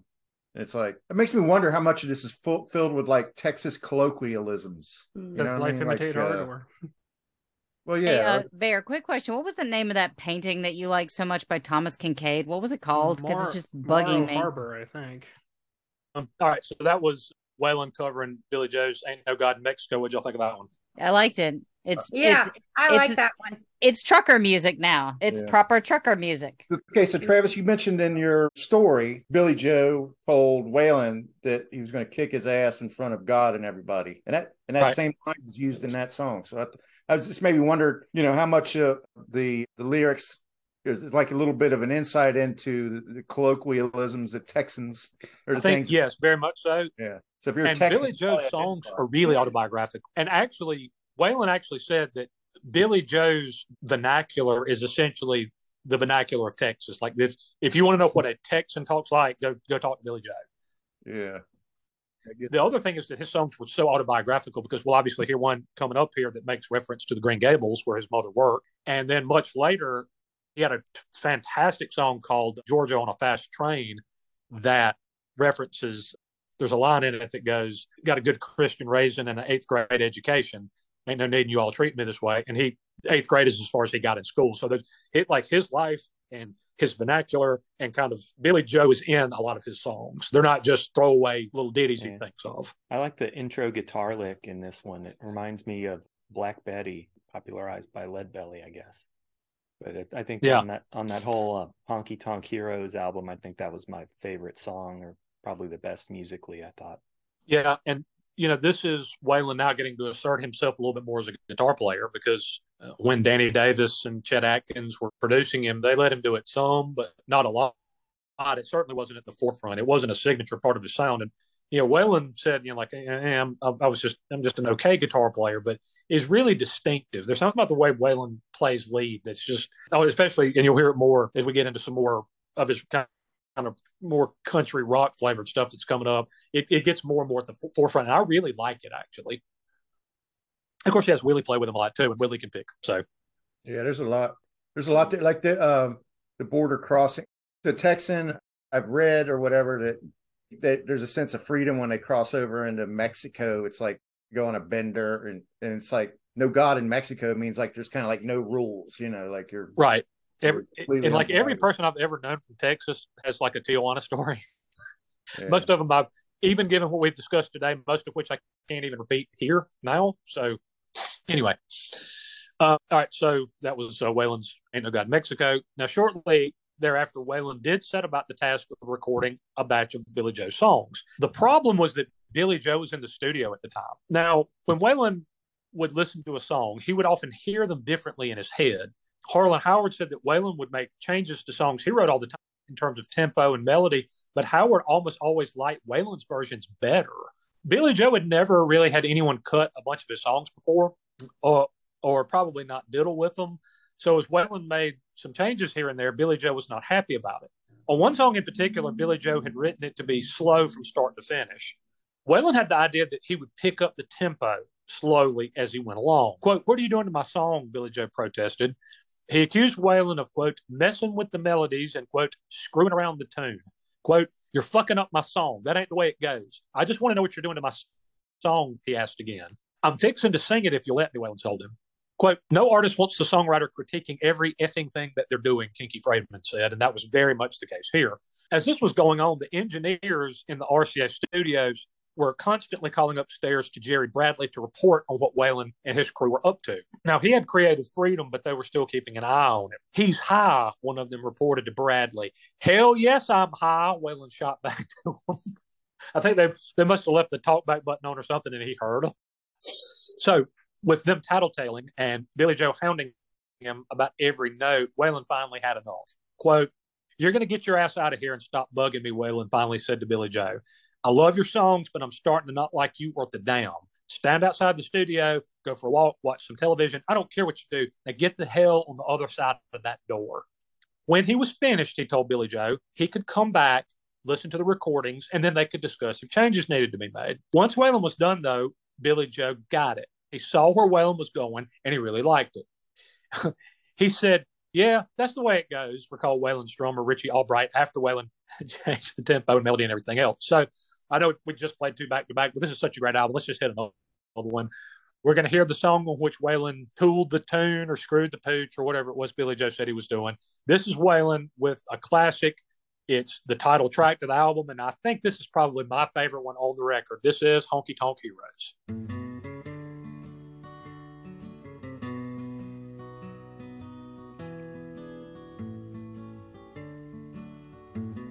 Low down leaving son, done did everything that needs done. Woe is me, why can't I see? I'd best be leaving well enough alone. Them neon lighting nights couldn't stay out of fights, keep a-haunting me in memories. Well, there's one in every crowd for crying out loud. Why was it always turning out to be me? Where does it go? The good Lord only knows. Seems like it was just the other day. I was down at Green Gables, hawking them tables, and generally blowing all my hard-earned pay. Piano rolled blues, danced holes in my shoes. There weren't other way to be. For lovable losers, no account boozers, and honky-tonk heroes like me. Hey, hey.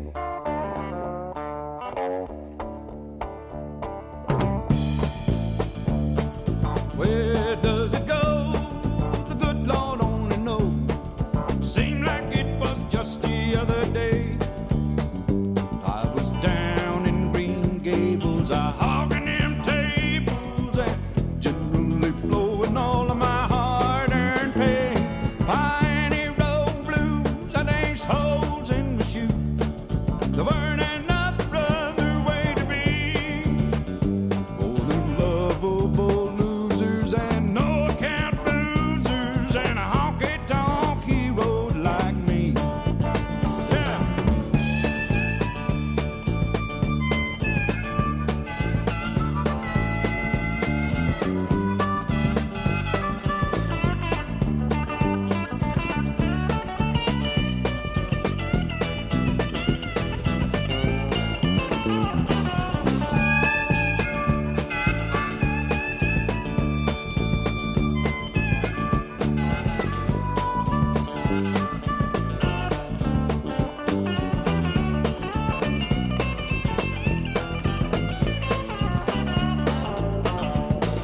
Where does it go?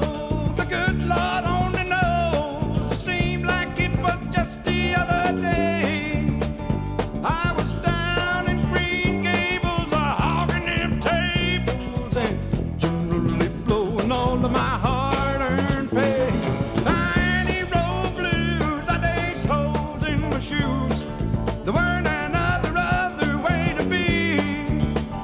For them lovable losers and no account boozers and honky-tonk heroes like me. Yeah. Woo. That one has like in the beginning, it's got like Leon Redbone vibes or something. It kind of maybe, does. Yes, I can You say know that. you know the theme to the Larry Sanders show. and This it is the starts- theme to Larry's show. This is the part where I start to whistle. It reminds me of that too.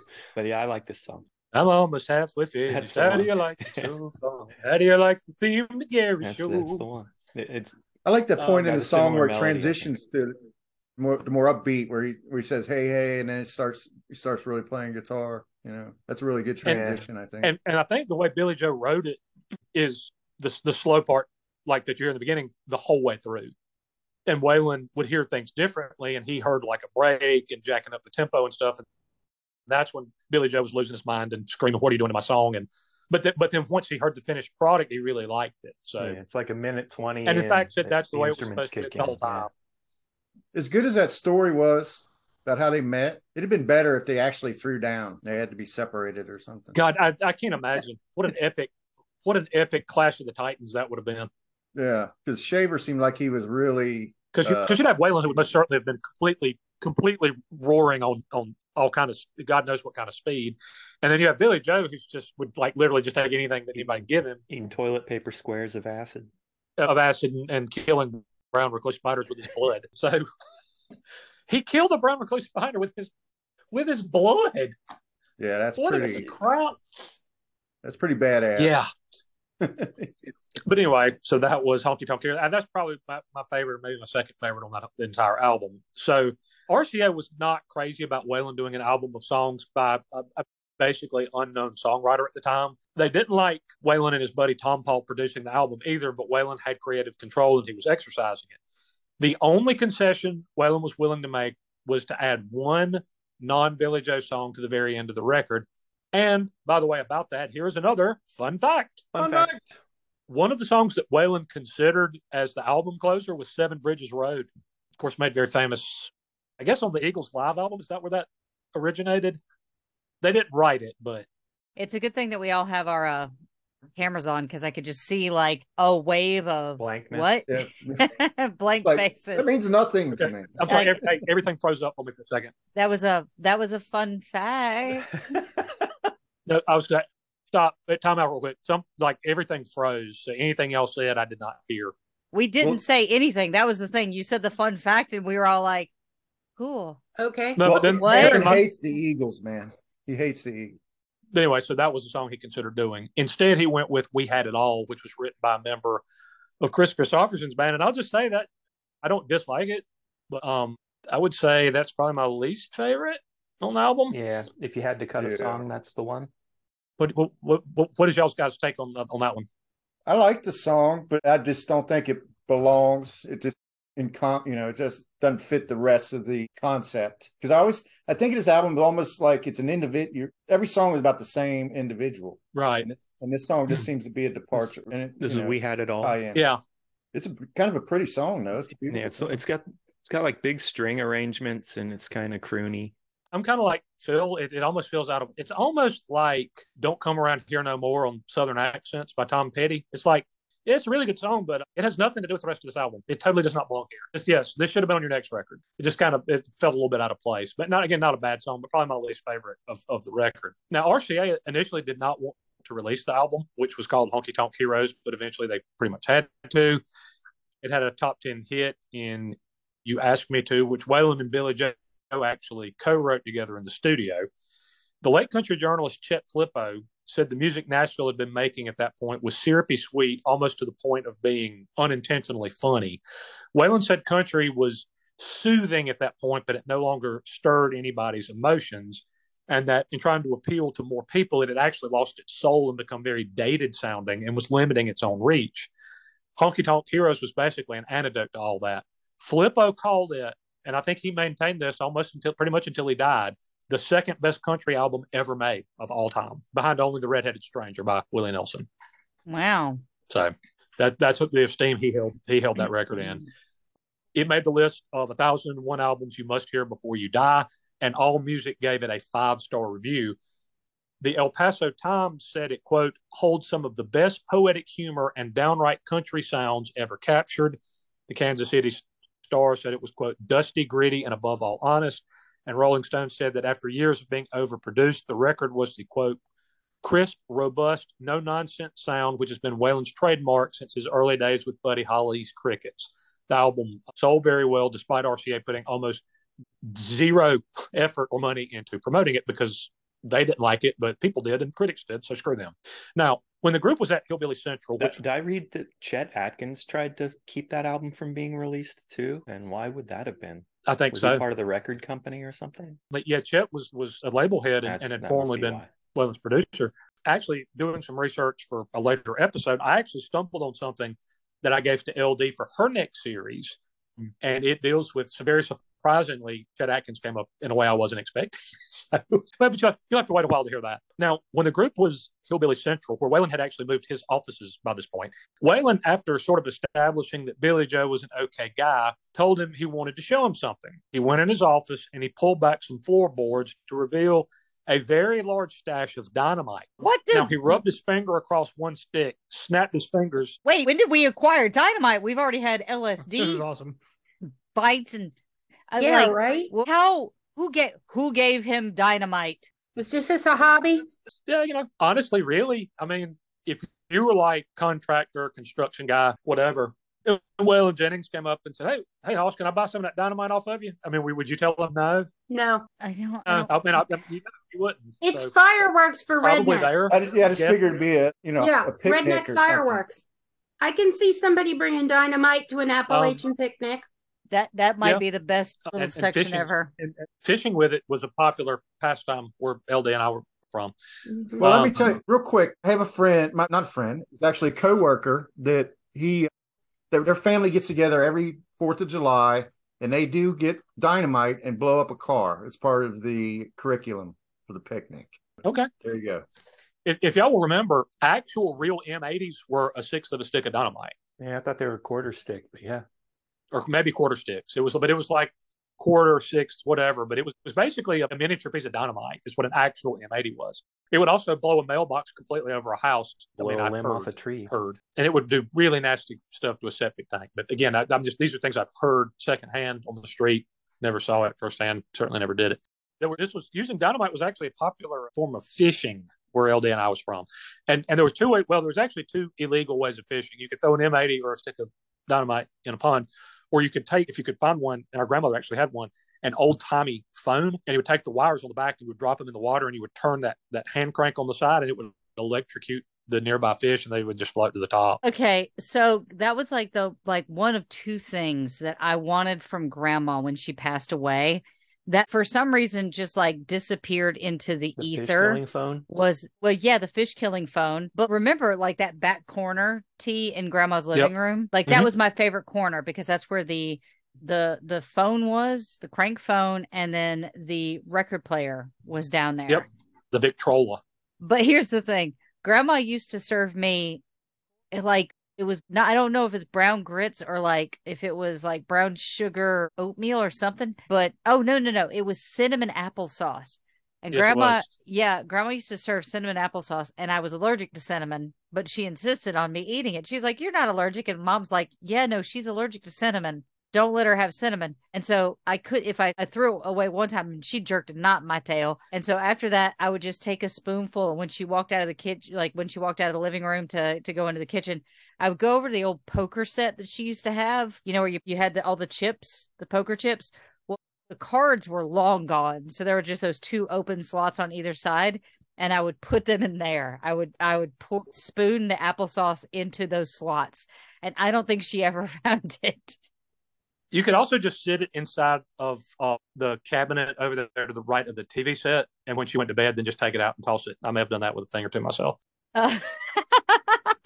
Anyway, so Waylon pulls back the floorboards, and there's a huge cache of dynamite. He rubbed his finger across one stick, snapped his fingers in Billy Joe's face, and there was an audible crackle and a flash, which Billy Joe said scared the absolute shit out of him.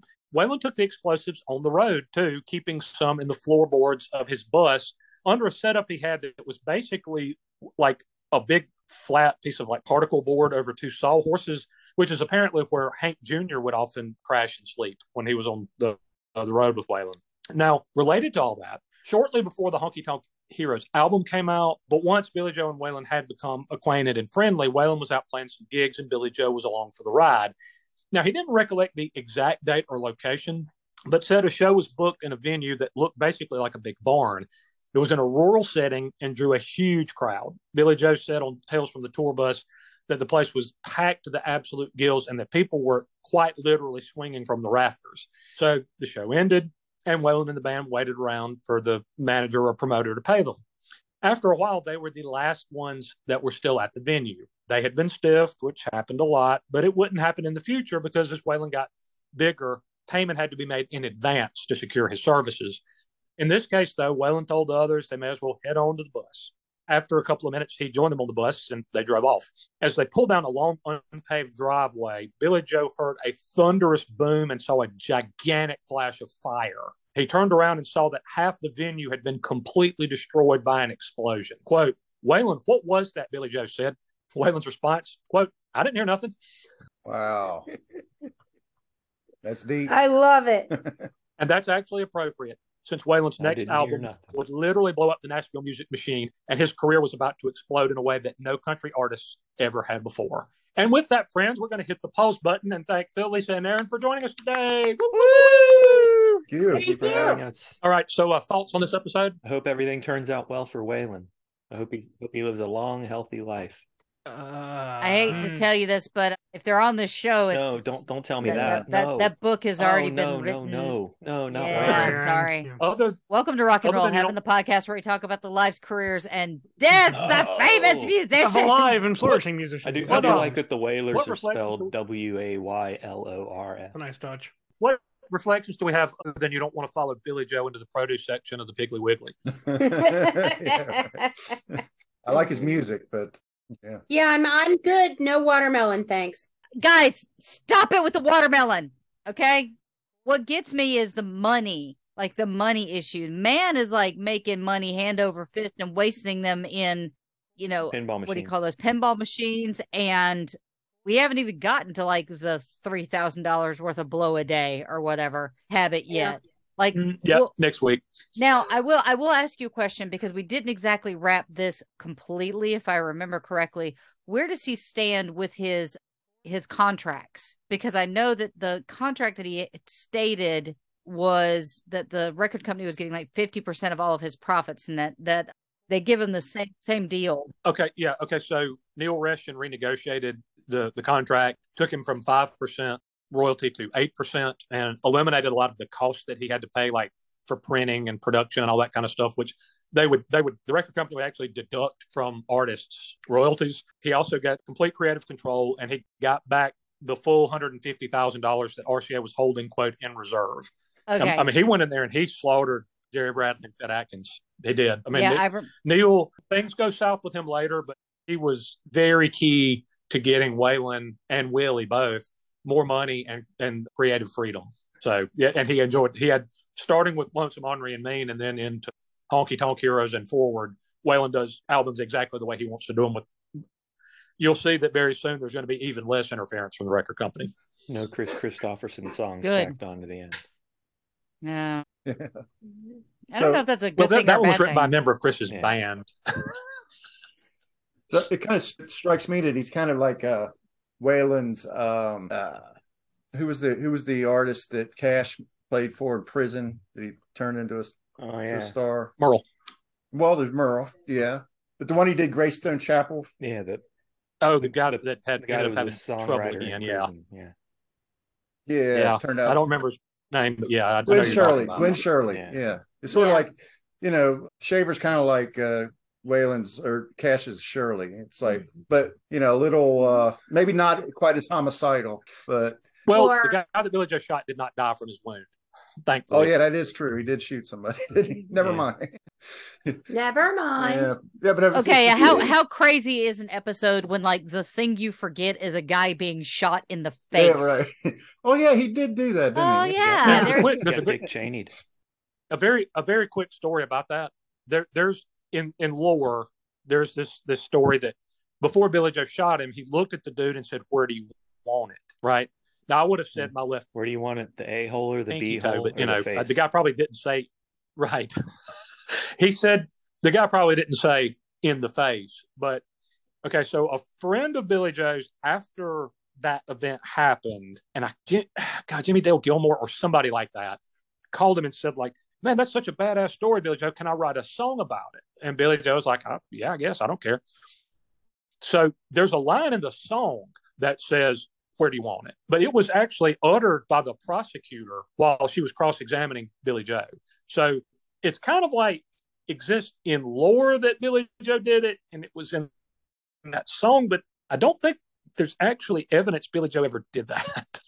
So, but he did shoot the guy for sure. I mean, that's not in question at all. He admits he shot him. Yeah, it's like, if he'd asked me, I said, "Why not just shoot it up in the air? That's where I want it." Up there. Yeah. Oh yeah, did Babe Ruth actually call that shot? Right. Well, I can see why. I remember, TJ, that you're a fan of Norm Macdonald, so I did find some of that on YouTube where Billy Joe visited Norm's HBO show or Showtime show or something, and they hit the town afterwards, and they were doing a bunch of crazy shit. I can see where those two guys kind of line up. Kind of crazy. What a crazy world we live in, where Billy Joe Shaver and Norm Macdonald were like best buddies. Yeah. Right. Or it was inevitable. So I guess Norm was a fan of the music. Yeah. Norm was a huge fan of it. Was absolutely a huge fan of it. Billy Joe was one of his favorite songwriters, actually. Yeah. Loved him. Tried to write some country songs himself, apparently. Yeah. Well, all I knew Norm as basically was the Weekend Update guy. Yeah. Yeah, he really was, I think, the best at that. Note to self. Mm-hmm. Yeah, those are funny. Yeah. Norm's country songs would have been like 15 minutes long, and it would have just been him singing like this. And at the very end, they'd say, "Because your light was on." It would be like a 15-minute long story with a terrible punchline at the end that would make you laugh. A long walk. That's how his songs Yeah. probably. Yeah. Something very cryptic that only he really understands. Speaking of long walk, Yes. I think we're. But anyway, so our friends from Yeah Huh joined us for this one. Thank you guys for coming. What episodes do you guys have coming up? We've got our mustache movies coming up. Yeah, Mhm. that's Gotta a big say, one. And we just recorded a book club, our first book club episode. I give The Godfather a 10 for movies, a 1 for mustache. That's spot on, Aaron. Think how we need to Mhm. look at it too. That's Yeah. good. What else? Tombstone, 10 for mustache. I don't know, 6 or 7 for movie, maybe. Yeah. Well, where can people find you guys and what are they looking for? We are at Professional help. Watermelons. Yes, probably. Watermelons. We Stop do. it. Stop it. Do not ask Philip. He cannot find a watermelon in the refrigerator. Well, ironically, Lisa's brother just told us how to pick a watermelon at the grocery store. Yeah, that's kind of funny. We'll save that today. we'll save that for our pod. But Mhm. people want to find us. We're not going to. Yeah, it's my brother Danny. So That's my banging watermelon. I'm not gonna. I'm not saying he wouldn't pick out a banging watermelon. Guys, can we move on from the watermelon? he's Stop got with a the sister- he's watermelon. got a No, sister. stop it. Somebody Obviously already put not. salt on this, and Daddy. I swear to God, he brought it up just yesterday. All right. You guys can find wherever fine podcasts or wherever you can spell it however you want. At this point, I don't care. YEAHUH. Wait a minute. HUH. We do say our website, Yeah. but I just Uh-huh. lost the Oh, domain. look at us. We spell our website out for people. Oh. It's podpage.com /yeah-huh-.com. And the on Facebook, Twitter, and Instagram, it's @yeah-huh-pod. Excellent. There we go. And we can also find Aaron as be well with you I'm their guys. Huckleberry. Yep. These are all three of us are All right. And then for us, if you guys like what we're doing, we do have a completely restructured Patreon. And if you head over to patreon.com /rock and roll heaven, you guys can see the new structured tiers. I think I spent a lot of time, trying to figure out what would be awesome for you guys. So fingers crossed, you guys will like the new tiers. But yeah, if you like that and you want to be a part of the Patreon community, you can do that at patreon.com /rock and roll heaven. You can also check Twitter, not our Twitter. I lost the login for that like 2 years ago. So, I don't recommend checking out Twitter. Yeah. To steer clear. Yeah, no, desert wasteland now. And it's just full of hate and pictures of, you know what? Never mind. Plus, they're Anyway. charging you $10 a month now, right? No, you don't get Nothing charged. with a watermelon I've ever seen. The little checkbox doesn't you're cost looking at $10. Oh yeah, wrong- no, the you're looking at check the There's wrong some- accounts. There's some good ADD content. the check mark costs I think $8. I never had one. I don't need one, and it doesn't make me sad that I don't have one. So whatever. But we're actually having a really good time on Instagram, and that's Rock and Roll Heaven LT. Our Facebook is Rock and Roll Heaven Pod.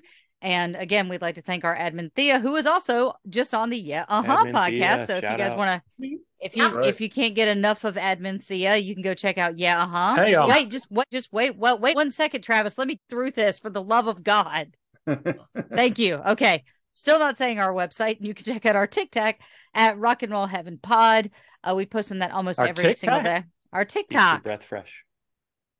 And TikTok. whatever. TikTok. It is late on Sunday. I want to go watch Yellow Jackets and eat something. Probably pork. I don't know. We're behind on Yellow Turtle Jackets. soup. Oh, we just had pork. I just yesterday. need to finish the socials and you guys can talk all you want.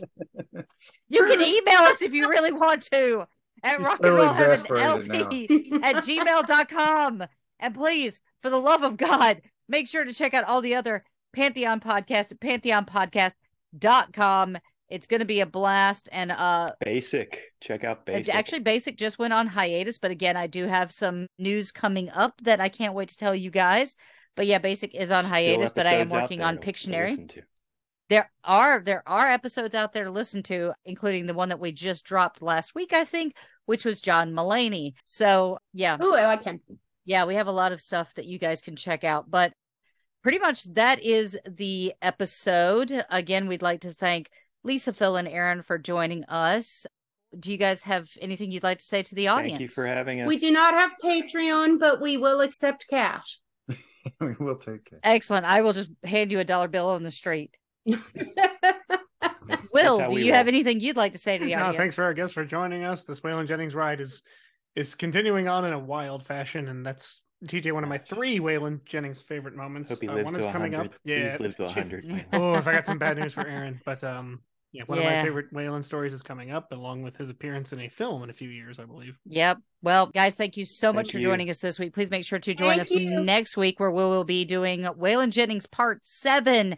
So I'm going to hand the reins back over to my big brother to close out the show. I love you all. Thank you so much. Bye. TJ. Bye. Okay. Well, I'll hopefully be joining the guys for an upcoming episode. Looking forward for that. I think we'll be discussing in greater detail probably one of the albums we just talked about today. I just looked on the fabulous Twitter machine. We just passed the year anniversary of our last tweet. It was a picture of Michael Jackson. Nice. Rock and Roll Heaven podcast just posted a photo. I think it's a link to an Instagram thing. So, well, there you go. Just posted it a year ago. Thank you for everybody for joining us for this episode, part 7 of Waylon, coming up next week. And I'm actually going to show some deference to my brethren on the other end of this Zoom call for our final song. I happen to know that this is a favorite of Phil's from the Honky Tonk Heroes album, so we're going to close out with it. We leave you from Rock and Roll Heaven with a song called Black Rose. Good night, everybody. Good night.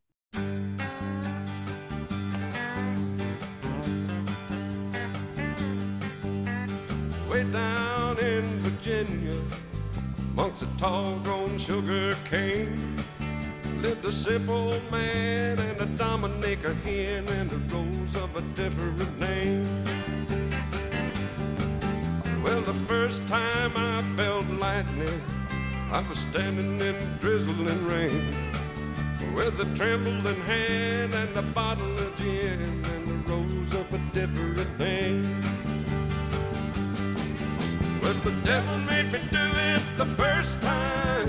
The second time I done it on my own. Lord, put a handle on the simple-headed man and help me leave that black rose alone.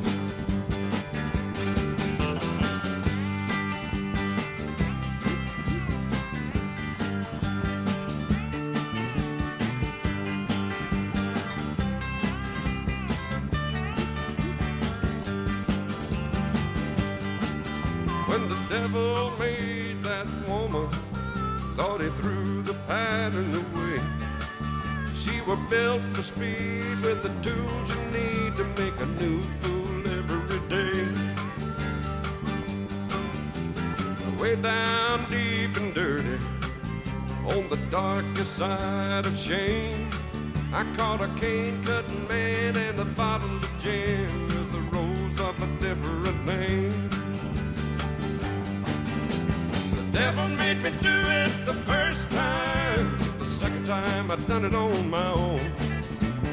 Lord, put a handle on a simple-headed man. Help me leave that black rose alone. The devil made me do it the first time. The second time I done it on my own. Lord, put a handle on a simple-headed man. Help me leave that black rose alone.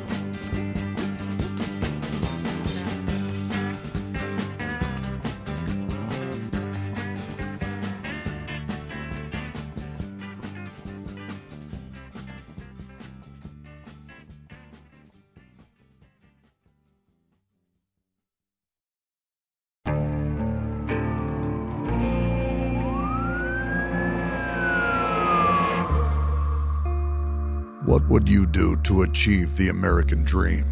The big house, the happy family, the money. 911, what's your emergency? Would you put in the hours? Would you take a big swing? What's the problem? What's the problem? Would you lie? Would you cheat? Would I shop? Would I shop? Would you kill? Yes. My mom and dad.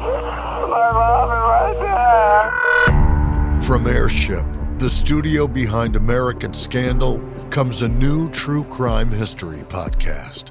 I'm Jeremy Schwartz, and I'll be taking you inside the minds of some of our most notorious felons and outlaws, exploring the dark side of the American dream. In my new show, American Criminal, you'll meet the picture-perfect brothers who'd kill their parents, the thief who stole babies, the crypto king who siphoned off billions, and plenty more. From assassins and gangsters to killers and con artists. Whatever the case, whoever the criminal, you don't know the full story. Until now. Don't miss the debut season of American Criminal, The Menendez Brothers, beginning February 29th. Listen wherever you get your podcasts, or to get early ad-free access to the entire season first, plus hundreds of other ad-free history podcast episodes, subscribe at intohistory.com.